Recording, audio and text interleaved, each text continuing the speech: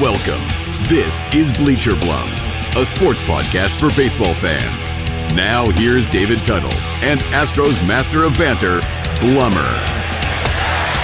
The Bleacher Blums podcast with not a whole lot of content here.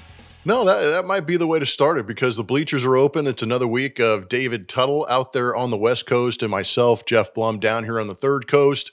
It has been an uneventful week. This is that 1 week during the year, to start the year, I guess, where the NBA is kind of winding down. They're getting closer to their end of the season. I have yet to watch an NBA game as good as the Houston Rockets seem to be playing with their young talent. And then we've got that in-between space in life where the Pro Bowl means absolutely nothing. It is one of the more bizarre all-star type games, I think, in any of the sports that we watch. There will be eyes on it, but it turns into almost a, what is it? What was that thing we used to do as kids? Punt, pass, and kick? Yeah, it's like a showcase, a talent showcase. Yep, yeah, there punt, you pass, go. and kick. There you go. And I think you meant to say that the NBA season is just starting in the sense, right? Like it's winding down they're for starting Christmas, to figure out but who, at Christmas, yeah. Thank you. You get like 2 months until you start getting into that. The only thing we have really to look forward to is March Madness after the Super Bowl because of the way that baseball is going, and that was just a subtle hint. Again, I can't say much about it. I'm going to let my boy Tuttle say something about it here in a little bit, but the only news we've really got going on is there were some meetings. There's some movement as far as the CBA is concerned, maybe. And Tom Brady is retiring. I'm going to sit on the side of who cares, and Tuttle's going to convince me otherwise. We'll see if he can make a case for him. I think it should be pretty interesting. And shoot, I don't know what else is going on. But Tuttle, how about this? Do you know as well as I do, and everybody listening to this podcast, and anybody that knows anything about the state of Texas and the city of Houston, is it could get hot as, and we'll say all get out, but I was going to actually say we need to investigate where this term came from, hot as balls. Yeah. Because if you're a dude, you know what that means. But if you're a female, you really have no idea. But it gets hot as balls. It can get up to 108 down here in Houston. But guess what? Today, outside this window to my right, if you're watching this on Short Hops on our YouTube channel, Bleacher Blums, the wind chill factor currently, I believe, is at 12, 13. Oh. So it's pretty frigid. My daughter's car is all iced up. My truck is all iced up, and the tires are deflating because of the whole physics and fun stuff like that. That's science that we know nothing about. Do we have to have Dr. Meredith Wills back on to explain why your tires are deflated? Because that might be over my head. Speaking of Tom Brady, my tires are deflated. Ooh, hey.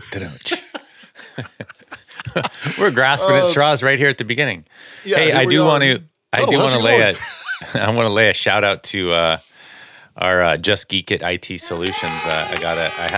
We haven't given Jake a shout out in a long time, and I got a message from Jake over the week saying that our domain was coming up for expiration, and then our hosting thing and all this, and I'm like, man, we haven't thought about that since 2 years ago when we started this.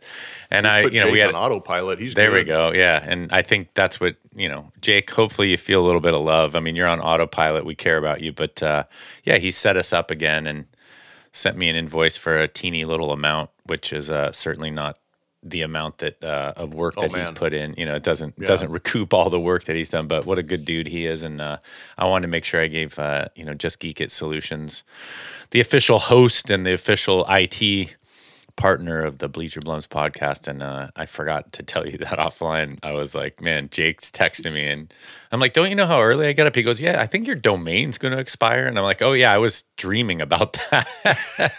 Not.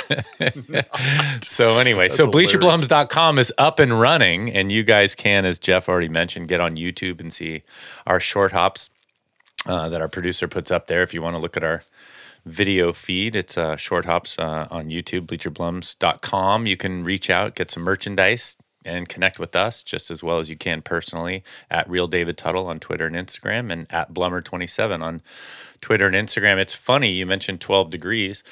I'm wearing a sweatshirt. You're wearing a sweatshirt. We're both indoors, but it's a little windy and chilly here, but nothing like a wind chill of 12. Yeah, it's bizarre to me that you can have like 100-degree change almost in one place, but that's Texas. And it's going to be chilly down here for a while. But the ongoing joke and a lot of the memes on social media, they'll have morning will be winter, the afternoon will be a little bit of spring. The afternoon is summer, and then the nighttime is fall and winter. So it's the one place where you can get all seasons in every waking moment. In 24-hour cycles. Yeah. You know what's funny? We've talked about this before in terms of being weathermen. I really don't pay attention to the weather anymore because I live in Southern California. I mean, you're looking at 40 to 70 degrees, 40 to 80 degrees most days. But I just remember the USA Today. And I know, like I said, I repeat myself, but with the USA Today with the map on the back, when I was playing A-ball in Macon and Savannah, Georgia in late July, early August. And that was, you're talking about a wind chill, but that was the heat index. And it was 105 with humidity, but the heat index had it somewhere around 113 to 117. And we would flip that USA Today over and it just had this beautiful color map. And we were in that dark red, it's like burgundy. It's so hot. Oh, it was like this burgundy, like you said, it was like blood red. And we were like, oh, I guess that's where we are in the country. So, it can get extreme, obviously, in different parts around the country. I think you kind of nailed it with Houston. It's probably got the highs are really high and the lows can be low, but you're in that flat, sunken area with it's like plains, right? Kind of like there's nothing to protect you. Oh yeah, there's not, and it turns into a wind tunnel down here because everything's so flat. But speaking of highs and lows, we're into February, and I'm going to let you talk a little bit about the CBA while I just kind of try and skirt around the outside, and get around the outside, and just kind of mention, you're reading some of these articles, and if you're paying attention to the USA Today, if you're paying attention to The Athletic and some of the other articles and websites that are out there, you're starting to realize that there's the potential that we're getting so close to the report date. Because usually what's funny about baseball and relationships off the field is that usually the reporting date for pitchers is right around Valentine's. So it's Valentine's Day dinner, and the next morning a guy is on a plane getting out to spring training, especially if they're on a big league roster. But just to clarify some of the things, that's usually the reporting date is right around February 14th, 15th, 16th.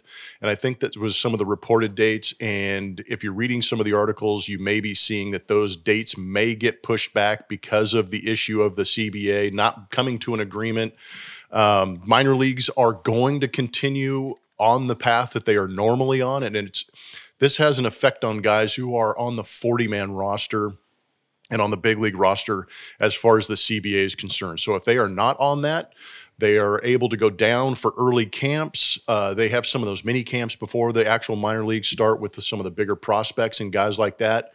And they open up the facilities for guys who get there early to be able to work out before minor league camp.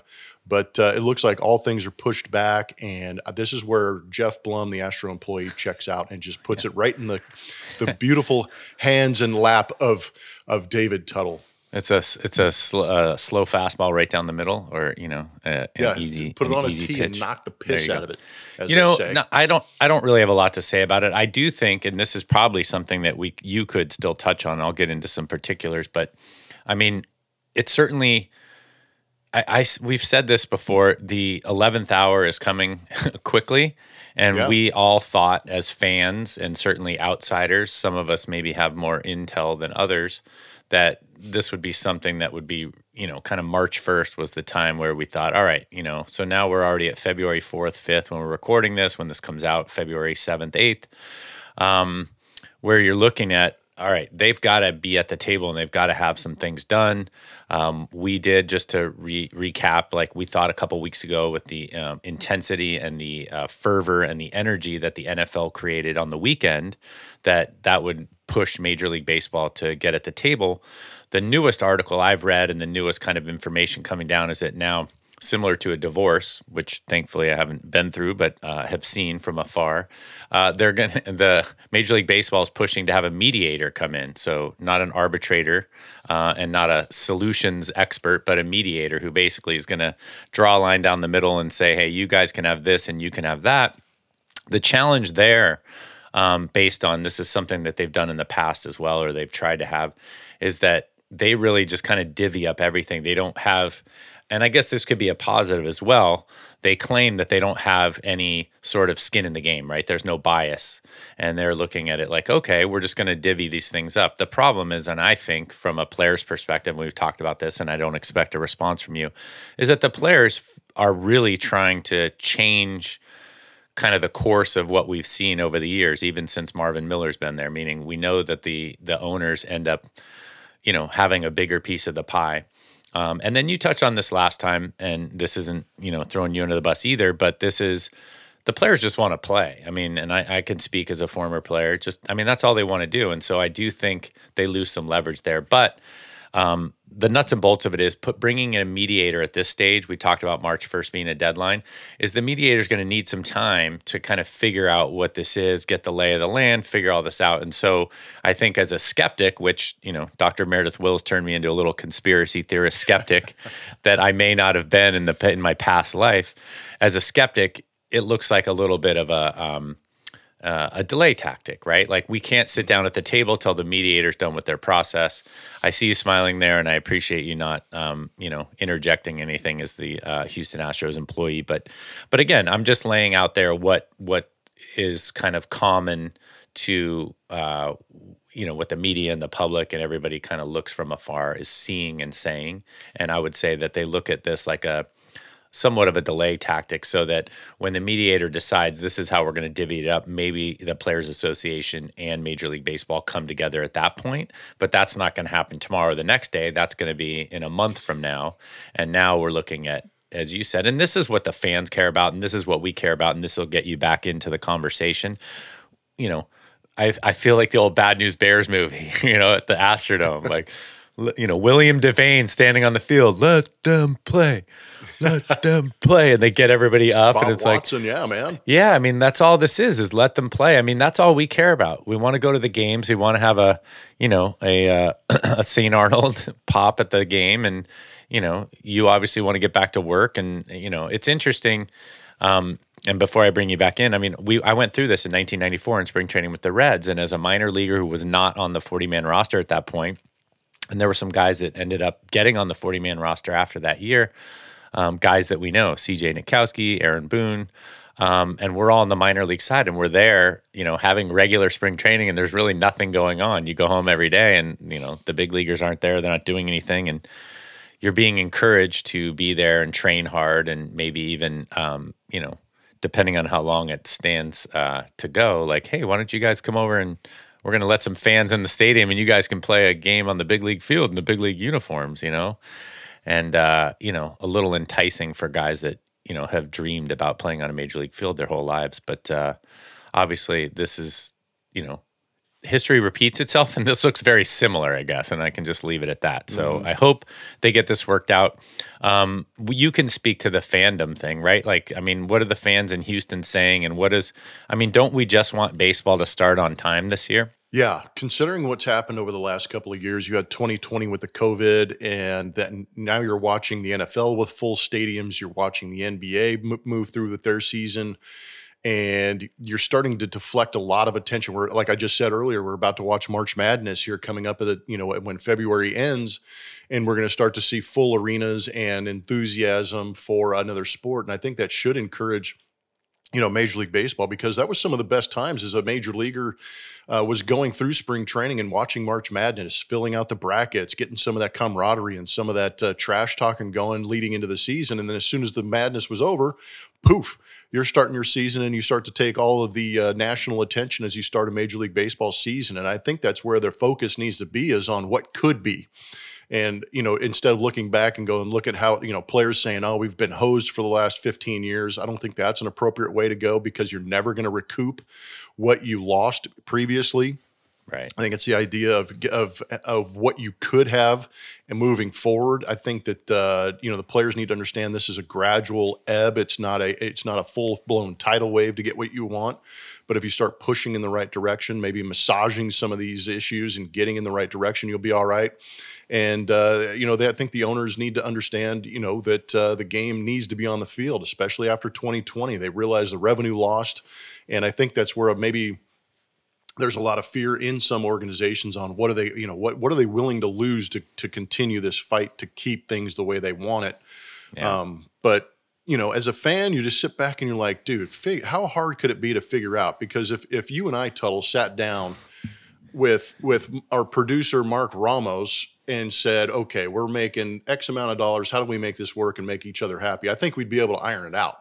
Yeah. Granted, it's not billions of dollars, but we're able to come to an agreement because we're pushing in the right direction. Right. We both understand that we like the product of Bleacher Blums and we want to continue it and give it to the fans. Right. So, we'll see. The mediator, there's a couple of questions I think you need to ask yourself. Why did owners ask for a mediator? Are the players going to agree to that? Are they going to say, yeah, let's do it? Or are they going to say, no, let's just continue to negotiate? So I think those are some of the questions that might be out there in the wind right now that maybe we can't get too specific on. Right. You can't get specific, but that was the other little piece that I wrote down in my notes was if they agree to the mediator, there's a delay, obviously, in the negotiation structure. Yeah, you're right. I believe. Yeah, you're right about that. Right. Yeah. If they don't agree to the mediator, then Major League Baseball looks like, hey, we were coming to the table. We were going to add the mediator. That's the skeptic in me. That's what I was saying. And it's all the perceptions. Yeah, right. So I know you're not allowed to speak to it, but you're right. Those are the questions that are floating. And the bottom line is, like I said, these end up coming to, I think you hit the nail on the head. In any negotiation, if we go back to divorce or if we talk about the Bleacher Blums or if you bought real estate with your neighbor and you like your neighbor and you're like, hey, we like this real estate over here. I always go back to the old simple math equation. It's like you can get 100% of nothing or, right, you can get 100% of nothing. Like there's no revenue, there's nothing. Yeah, right. Nothing and like it. God, 100% of nothing. That sounds pretty good. I get 100% of that. But or you can come to the table, like you said, and like try and iron this stuff out. And I think it's just so it's so transparent, and it just seems to happen all the time. I said this earlier on the podcast, when the whole thing, when the off season started, is that this will come down to the 11th hour. So let's just keep our fingers crossed. Hope that April 1st. I know that's 2 months away, but April 1st, we've made some headway, and then we're kind of getting there. And maybe the media doesn't know everything. I mean, maybe Tony Clark and Manfred behind closed doors are having conversations about when this thing can get resolved. I mean, that's wishful thinking, I realize, but anyway, I don't know. So enough said about that. We don't want to have to draw Blummer out. We do have the Super Bowl in 2 weeks. I don't know if we touched on this last time. The week 17 with the extra buys in there has now put the Super Bowl on a Valentine's Day weekend, essentially, which I sent you guys a text this week, and that's an oldie but goodie, that joke. But it's like, yeah, the guy didn't realize his wedding is going to be on Super Bowl Sunday. So if you want to show up at yeah, if you want to show up at the church and take his place, like he's going to the game. I'm like, I'm in. Yeah, it's funny.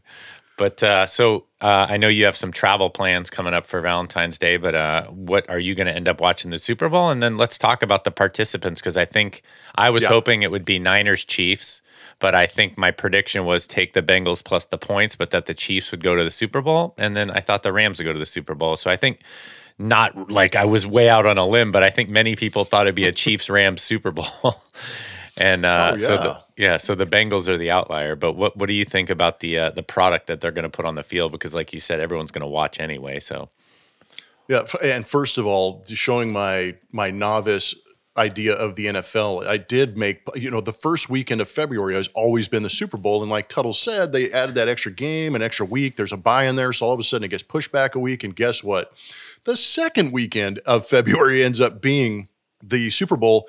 And, a while back, charity, friends, we all went in, bought a place, and we are going on vacation. So there's going to be 3 couples in this one house. And, the idea was play some golf, send the women out to the spa.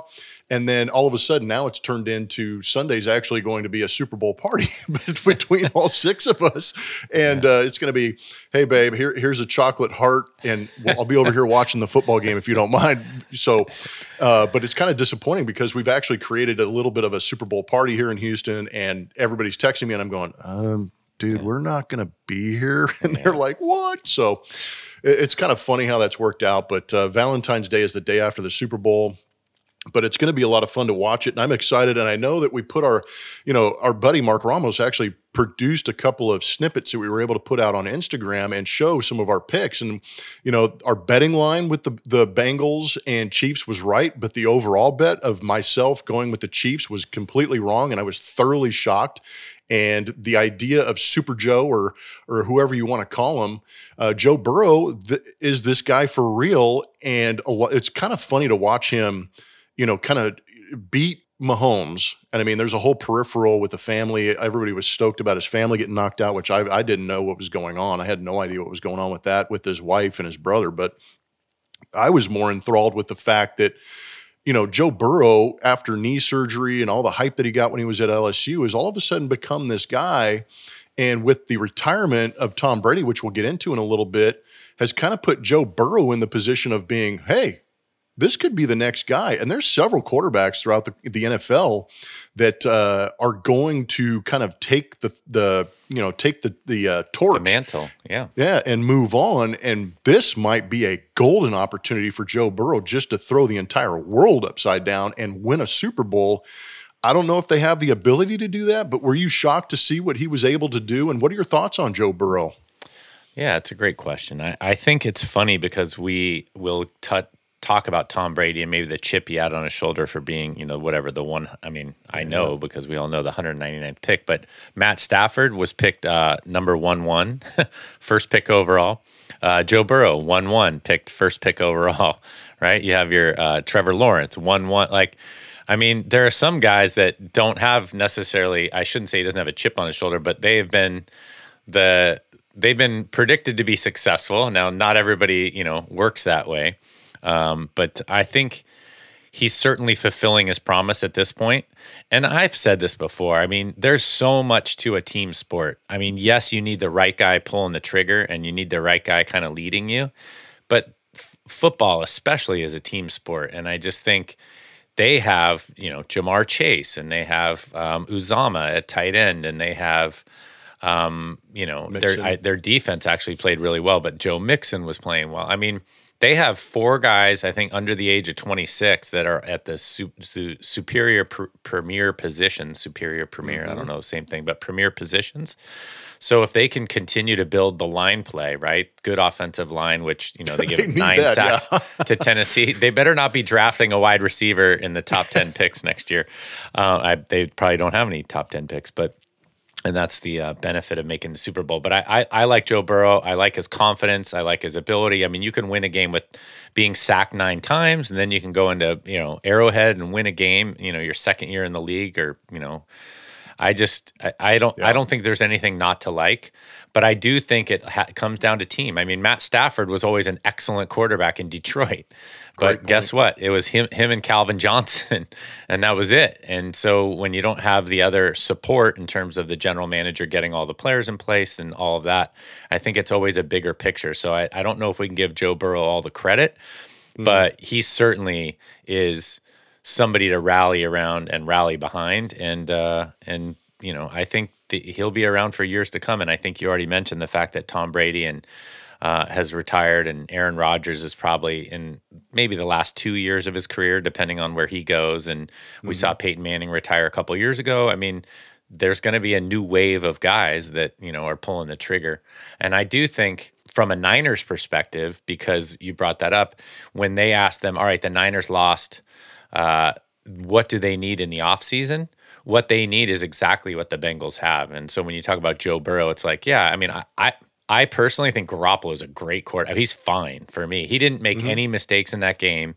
Somebody's like, well, that last interception, I'm like, he hit his guy in the hand. It was going to be 4th and 80 anyway. Like, he was just trying to make a play. But the whole game, he managed the game really well. That was the Rams who bought Von Miller, and they got Aaron Donald, and they've got, the cornerback, the lockdown corner. I mean, they basically said, you are not going to run out the clock when it's set. Yeah, Jalen Ramsey, look at you.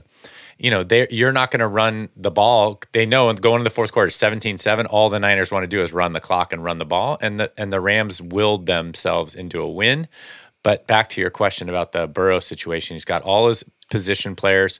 The Niners need a guy like that. They would need like a Jamar Chase and one other guy to make them a complete team. And I think the Bengals already have that. And I think in Joe Burrow, they have the makings of a team that can be a dynasty, but we don't want to put that on the mantle. And I'll throw this back to you, because I remember when Pat Mahomes won the Super Bowl in his second year, he sat the bench the first year. The next year he comes in and he's a world beater and they win the Super Bowl. Some Chiefs fans were like, all right, he's going to be the next Tom Brady. And then the next year he goes back to the Super Bowl. They didn't win it, but he was back there. And then this year they expected him to get back there. And now you're looking at, well, gosh, Mahomes could have 3 Super Bowls in 4 years. Well, guess what? He has 1. And now we're already talking about Joe Burrow. So, the cart before the horse is not, It's going to be hard to say who's going to be the next guy, right? And I don't know if there will ever be another Brady, and maybe that's a transition. But what do you think the difference between Burrow and Mahomes? Because Burrow's on the uptick, but is Mahomes, he hasn't reached his peak. Is that just a team thing? But how do you compare the two of them? Quick thought on Mahomes. I think it's great.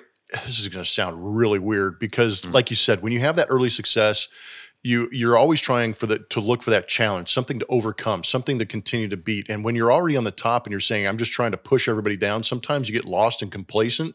I'm not saying that's what happened to the Chiefs, but I feel like after they beat the Bills in 13 seconds to end that game and tied it up and won in overtime, they were kind of like, oh, it's destiny. We just have to show up and win. And I think the Bengals showed them that showing up is half the battle. You have to go out there and play the game, because the Bengals showed a lot of heart. They made some big plays on defense late. Joe Burrow's a freak, just because, like you said, getting sacked 9 times in some of these games and still bouncing back. You can't do that your whole career. So it's good he's young and he's able to do that. For me, for Mahomes and the Kansas City Chiefs, I almost said Royals. It's the idea. On the brain. Yeah, it completely is.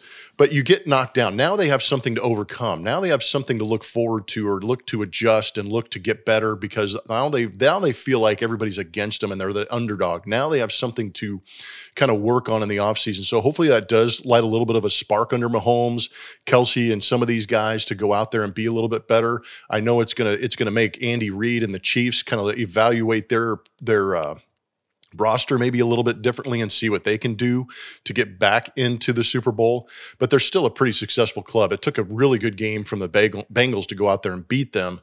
But I really love the fact that Joe Burrow went out there, the cigar smoking, the turtleneck and the chain and the way he dresses and the way he presents himself and brings it in. He's a bit of a character. And I kind of like that, that moxie, that swagger about him, that he kind of comes in and goes, I know that, the spotlight's on me. When the Cincinnati Bengals come in, now you're starting to look at Jamar Chase a little bit, and you're looking at some of their other guys. Who is it? Hutchinson on their defensive line that's had a great year. Yeah. But when the Bengals come to town from day one, when Joe Burrow was wearing the tiger stripes, who were you looking at? You were looking at Joe Burrow, and he's really kind of embraced that guy of being that gunslinger and that the guy that steps out in front and says, this is who we are. We're coming at you. We don't give a crap who's on the other side, and we're going to play hard. And I think, they have another young coach that has done a very good job of motivating. And I apologize for not knowing his name right now. I think Zach Taylor. Yep. Has done a very good job of motivating these guys. I like his demeanor. I like that. We talked a while back, you did, about watching the Minnesota Gophers college football team hand the football to the ref and kind of, creating this culture. Did you notice how many times the Bengals, if they got smoked by one of the Chiefs, they went over and picked up the Chief? They were always picking guys up off the field. I don't know why that caught my eye, but even Joe Burrow, who ran into some traffic, gets smoked, he picked up the Chief, or he picked up his own player. I think there's something to that, and I really like the way that the Bengals go out there, because they understand that maybe they don't have the talent, but never underestimate getting 53 guys on the same page, pushing that rock in the same direction, that they're going to go out there and try and shock some people. So I think that's where Joe Burrow's mystique kind of comes in, because he is that kind of, even though he is a 1-1, he still plays like an underdog, and it has to be because he's wearing those stripes on his helmet. Yeah, I think that's a really good insight. I forgot about the I don't know about the Chiefs wanting to be the underdog. I mean, we talk to our kids about this all the time, and playing sports your entire life. I mean, you sometimes play down to the level of your competition. You don't always get up for every game. And I think being able to keep the chip on your shoulder, we alluded to Tom Brady consistently having a chip on his shoulder. Joe Burrow plays like he has a chip on his shoulder. So all that being said about the fantastic Bengals and how they're playing and the talent at all those positions, how do they match up with the Rams, and do the Rams just have too much with the experience and everything else? Because I really thought when the Niners went up 17-7, I always find a way to bring the San Francisco 49ers into every comment during the playoffs. But I guess I'm a little bit of a homer. Cut the cord. Yeah, but cut the cord. When it was 17-7, I really thought the Rams were in trouble, and I thought the game was going exactly the way the Niners wanted it to go. The Rams have got something going, dude.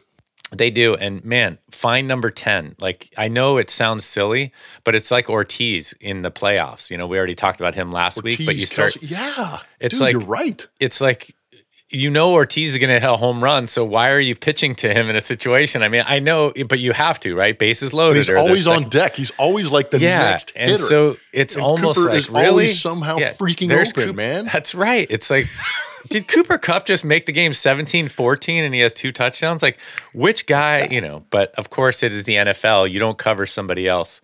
But anyway, so what say you about the Rams' firepower, their experience? You know how that is when the Yankees every year, the Red Sox every year with their payroll, they go out, they go get a Von Miller and they leverage some things. They get a Matt Stafford in a trade and they got rid of Jared Goff. I mean, it's kind of like they got to win it all or it's not worth it.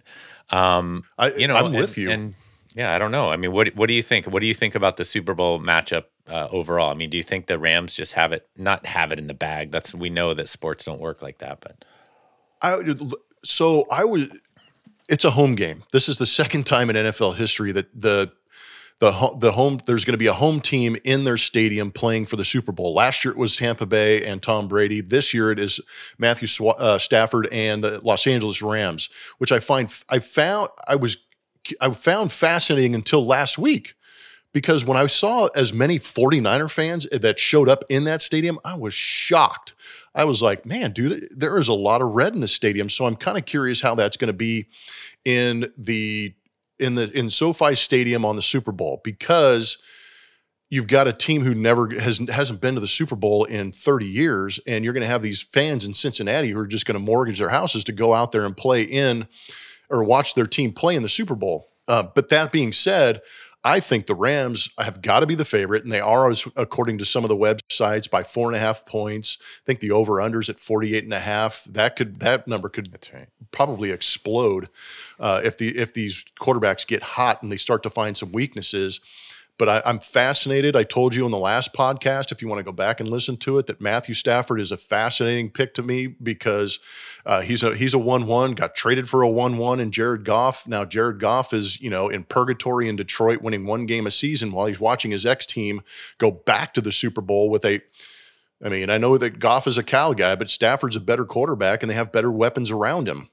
Yeah. Cooper Kupp, dude, I don't know if this guy puts on an invisible cloak and just finds the seams. It's amazing how these guys can. I would love to be in a huddle and just listen to these guys, because you hear Kelsey say it sometimes where he goes to Mahomes and goes, hey, I've got the seam. Look at me.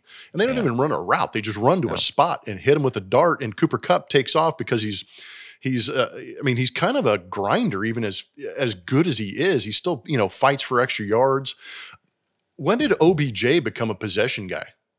That's what's mind-blowing to me. I always thought this guy was like, fleet of foot, fancy, one-handed catches, get to the opening, go deep, big plays, and now he's like running underneath routes in the middle and catching them and sitting down for first downs, and I love it. He's kind of found his niche, and I think that there's a certain comfort for Stafford knowing if Cooper isn't open, you're going to be able to find OBJ, catch it, take the hit, and go down. But, Higbee, I think he got hurt. I'm not sure if he's going to be available, so there's going to be some other guys stepping up in that tight end. A sprained MCL, which looked, they were limping him off the field. That might be they've got slight shots tear. For that. You're good. Yeah, they do. Man. Can I get some Toradol? Let's go. Yeah, dude, seriously. Let me jump in real quick, because, the Rams are stacked. I forgot about OBJ. But I do think I was trying to explain it. My daughter's playing flag football, so really bring it back home. But, like Aaron Rodgers and Devontae Adams. And if you think about, they always say the receiver has the advantage. Obviously if it's zone or man-to-man. Because you know where you're going. Because you know where you're going. And so I do think, I was telling my daughter, she's been playing quarterback, but when you run a route, run it like you're going to get the ball. And I think they made that point when Cooper Kupp caught that ball to get them into the Super Bowl for the playoffs. They threw that long ball with no time left to beat Tampa Bay. And they were saying that's a route where it's a clear out route, and he always throws to the underneath guy. But Tampa Bay had a little confusion on their defense, and Cooper Kupp, to his point, and you already brought this up, what a grinder he is. He ran the route like he was going to get the ball, and there, sure enough, he looked up, and there was the ball. And, they've run this route 100 times, and 99 times they've never thrown the ball there. And I think it's a testament to quarterback and receiver, you mentioned Kelce, to say, look, I don't know if I'm open, but if you throw the ball in the right spot, I will fight for it. Like, I know where I'm going, right? I'm running the out. I'm going to run a 10-yard out.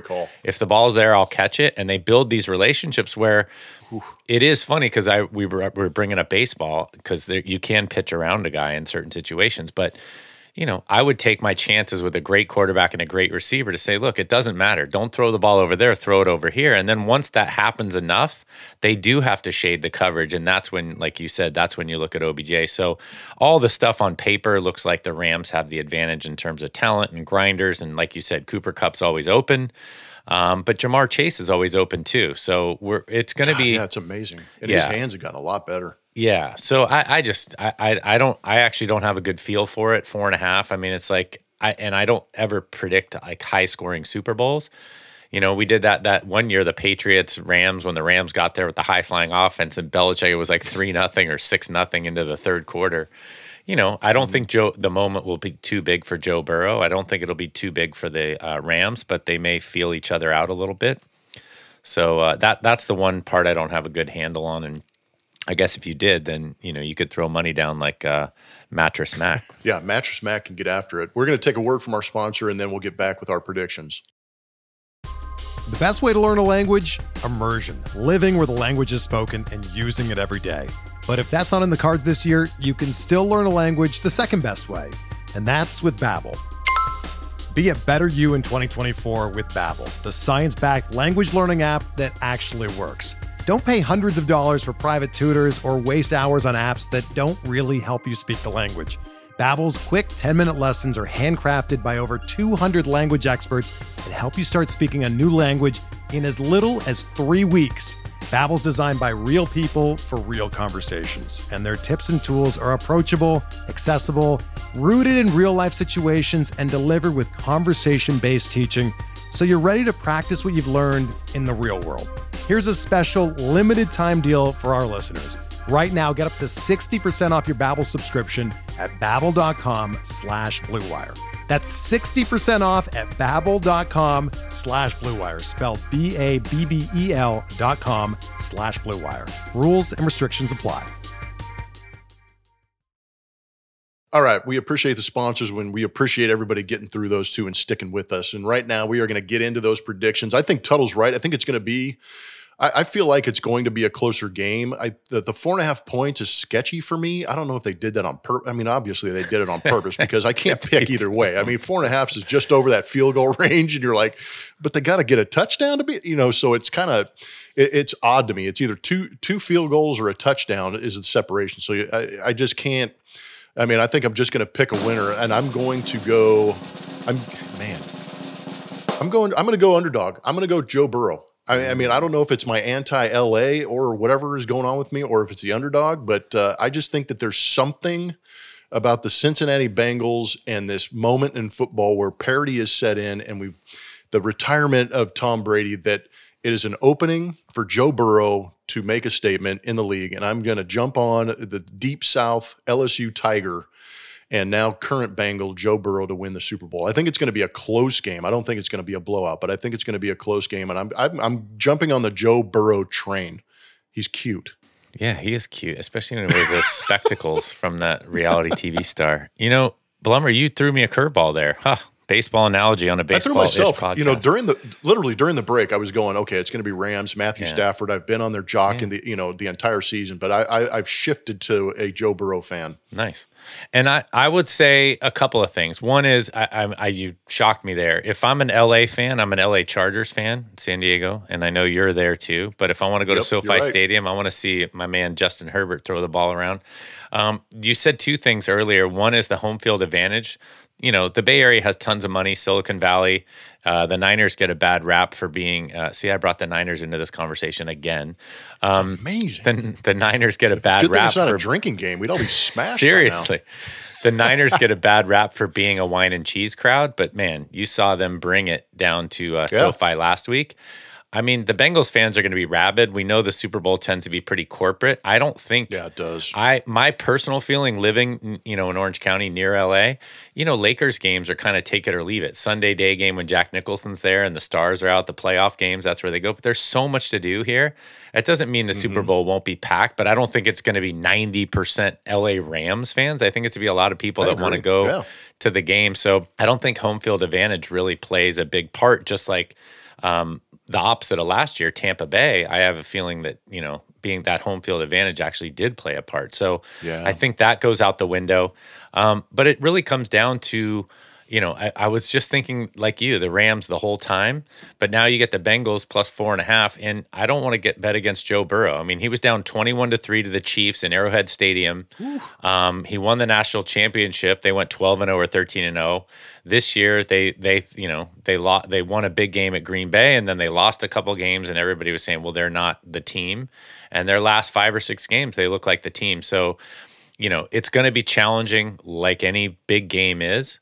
But anytime we say it's a lock for the Rams, it was a lock for the Patriots when they were 17-0 going to the Super Bowl. I'm with you. So look at that. We're going to be conjoined and rooting for the same team, but I'm going with the Joe Burrow train. Come on, Bengals. And Mattress Mac bet $4.5 million on the Bengals. So that's 4.5 million that guy's reasons. Crazy. Well, he's crazy. I love it. If I had that kind of money too, I'd be firing it around. But I mean, that's a bold strategy right there, kid. Hopefully he didn't go money line with that bet. He actually gets the points. Right. I mean, I don't know. So anyway, so I think the last topic for the day, it's a pretty NFL heavy podcast, is the retirement of the GOAT. We throw around the word, well, it's not a word, it's actually an acronym in this case, but we throw around GOAT all the time, like Michael Jordan's a GOAT, LeBron James may be the GOAT someday.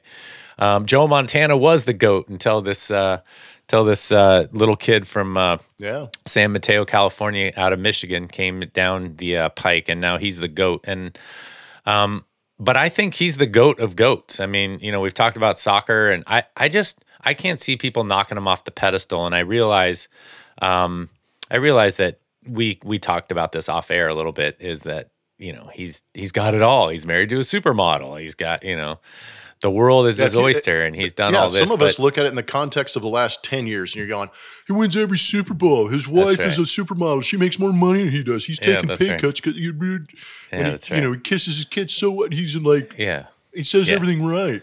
We crush people. Forget where he came from. That's right. We crush people for being, obviously, like wife abusers, spousal abusers. We crush people for having questionable moral ethics. That's the way to say it. And then when we see a guy, that's right. In real life too. What? But we also, we want to bring down the guy who did everything right. And I think it's hard to believe that he did everything so squeaky clean and so right. And, my favorite stories I hear about Tom Brady, Brian Greasy will say him on occasion, and you'll hear his Michigan teammates, like, how he shotgunned a couple of beers with them. And it's funny. It's just, he's so far removed from the shotgunning beers guy. And maybe we all are. I mean, not this guy. No. If you go to an Astros, we just went to Vegas 2 months ago. Yeah, we're not. we weren't trying to hide from anything. But anyway, I do think it's, he's so good and he's done everything so perfectly that now we're always looking to poke holes in it. But I don't know. I think he's the GOAT. I can put him as the GOAT of all GOATs. 7 world championships. We've done the stats before. 55 Super Bowls. He's been to 10 of them. So you're looking at almost 20% of all the Super Bowls. He went 7-3. So he was in the Super Bowl. He played, 22 seasons? He was in 10 Super Bowls. So he went to the Super Bowl 50% of the time, like 48% of the time. Like, it's really hard, and I was impressed with LeBron James. Remember, he went to like 10 straight finals with 3 different teams. I don't know. I mean, what say you? I mean, he's the GOAT of GOATs. Like, it's going to be really hard to knock him off that pedestal. It is. And, we talked about it before we got on air, and I was like, oh, Tom Brady retired. Big deal. Go away. So let's let some of these other kids take some of the thunder away from him. But at the same time, the more you dig on it, obviously the statistical numbers, and you're just talking about the Super Bowl. If you talked about how often he got in the playoffs, he was probably in the playoffs 20 out of those 22 years. I don't know what the number is. No, that's great. But he was constantly in the mix. And I think the difference, and maybe the reason that he is the GOAT of GOATs, if you're talking about what has happened on the field and the stats and the numbers. He's number one in everything. If you compare him to a guy in the NBA like a LeBron James or a Michael Jordan, Kobe Bryant, in the NFL, you have 10 other teammates on the field with you at one time. In the NBA, you have 4. So you have the opportunity, and we talked about this almost too much on this podcast, but if you want to hear it again, I believe in the NBA, you can take over a game as an individual. You can take over on defense, you can take over on offense, and will your team to win. Whereas I feel like even though you can will your team to win on the football field, you need to be in concert with those other 10 guys. You need your line protecting you. You need your receivers to understand where you're at. And you need your running back to pick you up and to alleviate some of that pressure. So Tom Brady made everybody around him better. He turned, think about the Amendolas and some of these smaller receivers. Wes Welker, even Edelman. He might have turned Edelman into a Hall of Famer.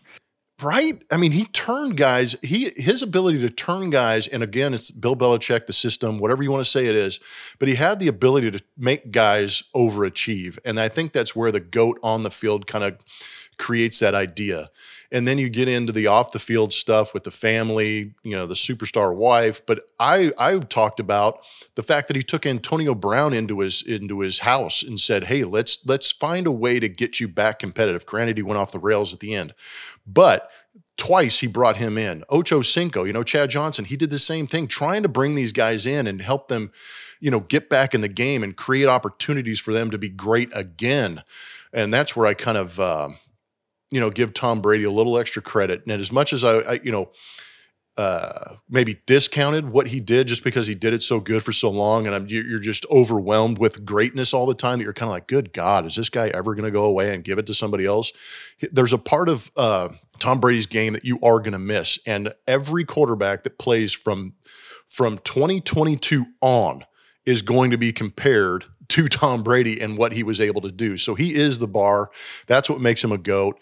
And I don't think the NFL is going to take a hit. I recently read an article that said when Michael Jordan retired from the NBA, the ratings took a huge hit because he wasn't playing anymore. There was nothing to watch. I don't think that's going to happen with Tom Brady just because the talent has been so good. Joe Burrow, Justin Herbert that you're talking about, some of these guys, Kyler Murray out there in Arizona, these are fun guys to watch. But that being said, they will always be compared to Tom Brady. So right off into the sunset, and have a blast. I'm sure we haven't heard the last of Tom Brady, but congrats on a great career. Very similar to Nolan Ryan going 24 years in a game.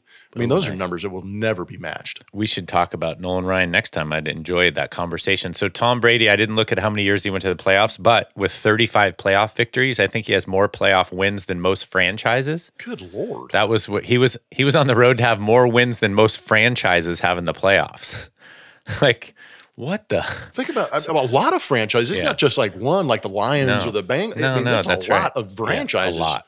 Right. He's so that's franchising himself. That's right. So that's super impressive. The other thing I want to say about Tom Brady is he played best when it mattered most. And I know not every player does that. We talked about guys that hit 350 throughout the year. But man, they were down 21-3 to the Rams or 27-3. And all of a sudden now it's 27-27. And you actually thought they were going to win that game. Those snow games where, they're down. They would rattle him, and they knew that the only way to beat Tom Brady is to rattle him and get in, his face and do all this stuff. And by the time it came down to the fourth quarter and you think you got him beat, it's 24-10, you just got to kind of hold the line. He changes, whatever he's doing. Now it's 24-17. Now it's 24-24. And you're like, how did he do it? He just kept going. And there's so many sideline videos of him like rallying the troops and the let's go line and all that. Like, let's pull our heads out and let's get it going. So, maybe he'd start the game slow, or maybe a rival coach would put a game plan in to stifle him and take away his strengths. And, 5 minutes left in the game, Tom Brady found a way. And I think that's really what sets him apart. It's like they always ask who wants to take the last shot. Michael Jordan, LeBron early in his career, like, well, he doesn't want to take the last shot. It's like, look, he was taking the open shot.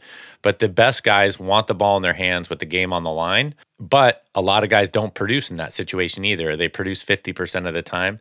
If you got 2 minutes on the clock and, the world championship at bay, that's the guy you want. And I think that's probably the biggest mark and the biggest legacy to Tom Brady is that, he had the will to win, but he never said, I quit until the game was over. And then he was pretty respectful. He had some crazy moments, but, he's very respectful and sportsmanlike. And I think, like you said, he should ride off into the sunset. I know he's not going to be like calling games in the booth or anything like that. I don't think he needs the extra coin. But anyway, yeah, ride off into the sunset. Fantastic career, like we're going to do for this podcast. We're going to ride off into the sunset. We came to the table with no outline and not a whole lot going on today, and we were able to get the Bleacher Blums producer to have some work to do. So I'm excited about that, folks. You can reach us at Real David Tuttle on Twitter and Instagram.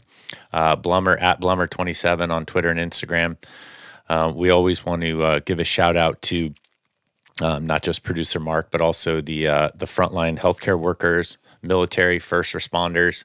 My CrossFit class is still full of police officers and firefighters, and I get to work out with them most days. And great human beings, willing to kind of get out there on the front lines and do things that we're not necessarily willing to do. I listened to a great podcast this week. It was an old Rogan one with H.R. McMasters, who was a general of the Army. There are a lot of people that sacrifice a lot for us to have this democracy and freedom, and we appreciate you. So again, you're greatly appreciated. I always like to say, and it's important to me, but also important to you guys, that if you're over the age of 45, please get screened for colorectal cancer. And Blummer, coming to the table with nothing, we pulled this off. No, and that's the beauty of it. I know that we are much like our fans who listen to the Bleachers. I know that we are heavy on football these days. Trust me, we will get back to baseball when baseball decides to get back to us. Don't lose faith. It's going to be there. It's just a matter of time, and let these things iron themselves out. One thing that's never going to change is David Tuttle and myself coming to you every week on this podcast. We greatly appreciate everybody who helps us get on here, like Tuttle said. Just a little extra shout out to those teachers and faculty members who actually do a very good job of keeping kids in school, because one thing that maybe we don't talk about enough is mental health and some of the frightening suicide rates out there. So I hope that everybody listening to this podcast understands that you have worth. We appreciate you. We always will. And if you need help, go get that help, find that help, because these are some interesting times, and we want you to hang around for some better times. So thank you for listening to Bleacher Blums. One thing we implore you to do at the end of every single podcast when you're hanging this far, not just to listen to the great little excerpt that our producer Mark Ramos is going to put at the end of this thing. The rap is on the last podcast if you want to listen to it. It's hanging out there. It's for the world to hear. I hope you appreciated that. But we always tell you, and we're not asking, we're not begging, we're telling you, get after it and believe it. The whole podcast. This will be a reenactment. Yes. Of the Bleacher Blums. The green room is always better.